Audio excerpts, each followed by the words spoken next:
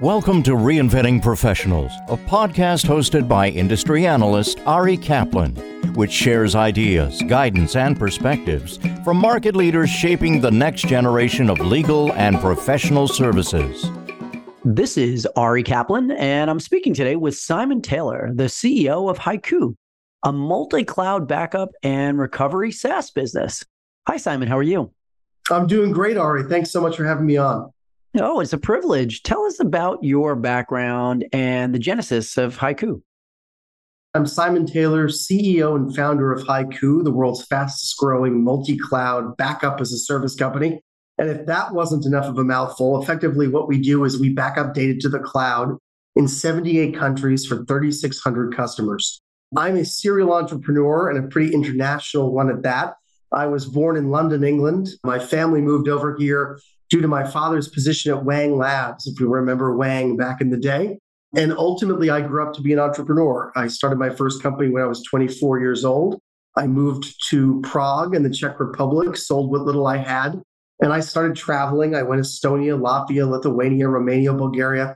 And effectively, what I was doing was I was identifying technology hotspots around the globe and helping technologists to broker deals and build relationships in the United States. I did that for several years and then ended up selling my consulting business to a company called Comtrade Group. I then helped Comtrade to set up their company in the United States, moved to Spain to get my MBA, started a new company selling monitoring tools, which was acquired by Citrix in 2014.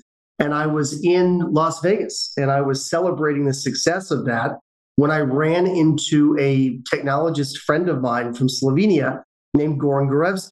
Well, Goran and I sat down to dinner and we had an argument about the nature of data protection and how you protect data in modern environments. And after a few hours of discussion, I realized that it was going to be in my future to build a next generation data protection company with him. And that's exactly what we did. We ended up raising over $140 million from Bain Capital Ventures, Acru, Cisco, and Atlassian, building our company up to what it is today with over 350 people in 10 different countries. So it's been an exciting journey, an exciting ride, and certainly an international one at that. And I'm looking forward to diving into it with you, Ari. How has the pandemic and the general increased need for technology to support remote work impacted your business? We were privately funded. We had never raised a dime of capital, and we were a relatively small company, pre-pandemic. And what we started to see was that companies were doing two things were happening. One was that companies were flying to the cloud. You don't say walking, driving, running. They were really flying to the public cloud because they understood that infrastructure as a service would be less resource intensive for them on the ground. And as companies were moving to work from home situations, that was increasingly appealing. So you had this massive flight to cloud on one hand, and then you had the rise of criminality and ransomware on the other. Terrible, what we call a scourge of ransomware, with one now happening every 11 seconds, a new attack happening every 11 seconds, really, really frightened people, as it should. And so as people are moving to cloud, working from home, and becoming increasingly afraid of ransomware attacks, what they're really looking for is a safe, easy to deploy data protection solution that was built for the modern data estate and cloud native. And so what we ended up doing was really taking an educational stance on the ransomware piece, going out to companies and organizations all over the world and really helping to educate them on the threats and the woes and perils of ransomware, but also giving them an easy solution with Haiku. Because of that, our business grew over 450%. And ultimately, that was what first attracted Bain Capital to us and ultimately led to our $87.5 million A round in 2021. What lessons have you learned on leading through a growth phase? One of the things I've always said to folks when I interview new employees for the company is I am very much what I call myself an East Coast CEO, not a West Coast CEO. And tongue-in-cheek comment is in reference to the fact that I am a pretty practical guy. And when I'm building and looking at growing a business, we've always looked to ensure that financially we never got ahead of our skis. We've seen some massive overvaluations in the marketplace. We've seen people raise an enormous amount of money at really unprecedented levels. It's really given rise to this growth at all costs notion.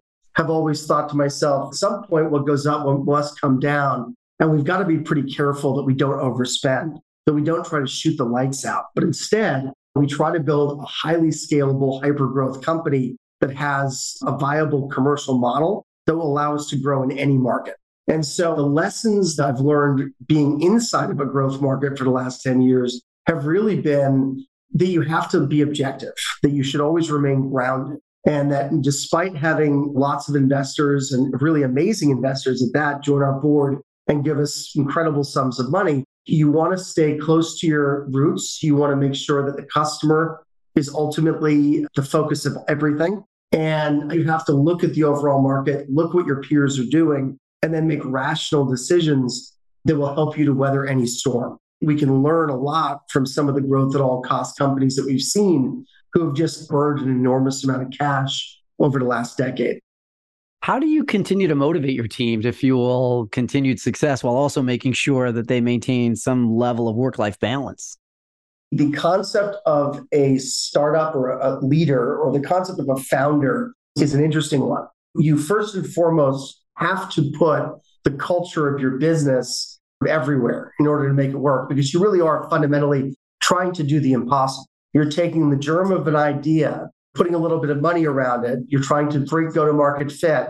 Then you're trying to climb the mountain of go-to-market execution. You have to continuously upgrade your team. There's so much going on. Remembering and always going back to this idea that culture drives outcomes is really, really important. And so if you want to build a really strong culture, you must do two things. You need to understand what your core values are as a company. And two, you need to understand that there are all different kinds of people in your company. And those core values need to be able to support their lifestyles, no matter what those different lifestyles look like. To be more specific, at Haiku, we've created our culture around three core values: authenticity, grit, and empathy. We call it Better with Age, AGE. And the authenticity piece is you should feel safe coming to Haiku no matter where you are, who you are, what you look like, or what you believe. As long as you come in and do a hard day's work and care about your colleagues, customers, and partners, you're going to fit in just great.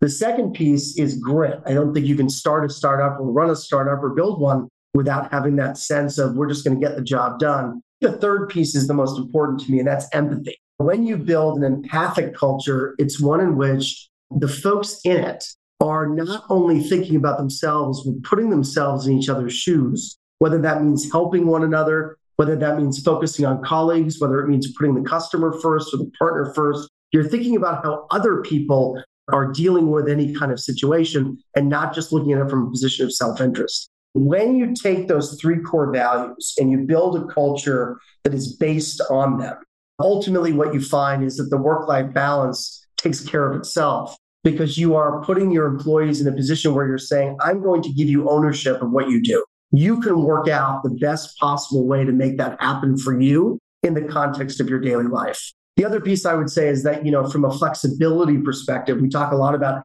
flexibility here at Haiku, and today's working style has changed dramatically as a result of COVID. And so when we think about how people work today versus 3 years ago, people really expect that level, that higher degree of flexibility. So what we try to do is build open workspaces. We call them hubs in the 4 major locations where we exist. And that's Boston, Austin, Belgrade, Serbia, and Ljubljana, Slovenia. And we create wonderful, fun, engaging environments in which people can come to work and play and collaborate, but we don't force them to come in. What we do is we say we encourage it. We want you to use the spaces. We want you to work together and be smart about the way that you're working, but we don't force it. We don't create a policy that says you have to be here 9 to 5, et cetera, et cetera. And what we found is that people not only get more out of the spaces that we provide for them, they're actually far more efficient because they know they can take a call at 7 a.m. from home and then take their kids to school. They know that they can be there for their child's sports game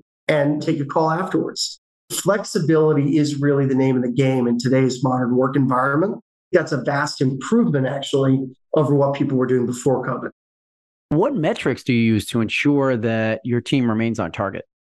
There's a lot of basic metrics. The first and foremost for us is ARR, annual recurring revenue, which is just very simply how much our subscription revenue is growing. The second is net retention rate. This is a really important one because what net retention rate looks at is how many dollars a specific cohort of customers have grown over a specific period of time.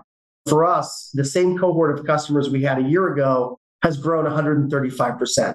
And that essentially means that even if we stop selling to new customers, which of course we would never do, the business alone would grow 35% just in and of itself. That enables us to grow at the levels we do, which is 150% last year, for example. So net retention is very important. The third one that we care a great deal about here at HighQ is our Net Promoter Score, NPS. And the Net Promoter Score, for those who haven't heard about it, is a very, very boiled down version of what used to be a customer satisfaction survey. It essentially just asks folks, 0 to 10, are you willing to recommend HighQ to a friend? And our Net Promoter Score is a 91%, which is the highest in the industry. We're incredibly proud of that. That speaks volumes, not just about our wonderful products, but actually about the people behind our products, the people who are working the phones, working with customers, doing customer support, running customer success. All together as a team, we're providing a very safe environment for customers. And I think that NPS score certainly reflects that.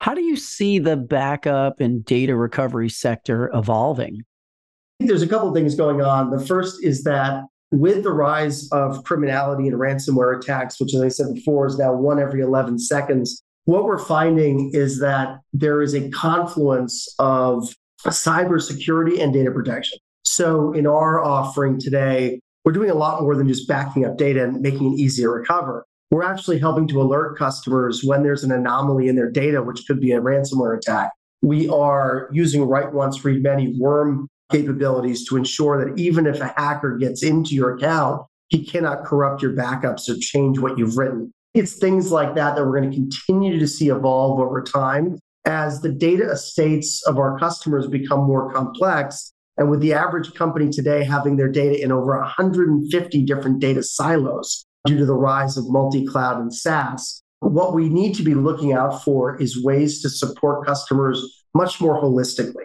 Today, customers are thinking about how to protect their data when it's in their data center. There are some smart customers, more and more, thank God, who are thinking about how to protect their data when it's in the public cloud. The final frontier is going to be, how do we actually protect a customer's data no matter where it's sitting? And I think that's something that HighQ is uniquely positioned to address over the next 12 to 24 months. This is Ari Kaplan speaking with Simon Taylor, the CEO of HighQ, a multi-cloud backup and recovery SaaS business. Simon, thank you so very much. Thank you, Ari. Thank you for listening to the Reinventing Professionals podcast. Visit reinventingprofessionals.com or arikaplanadvisors.com to learn more.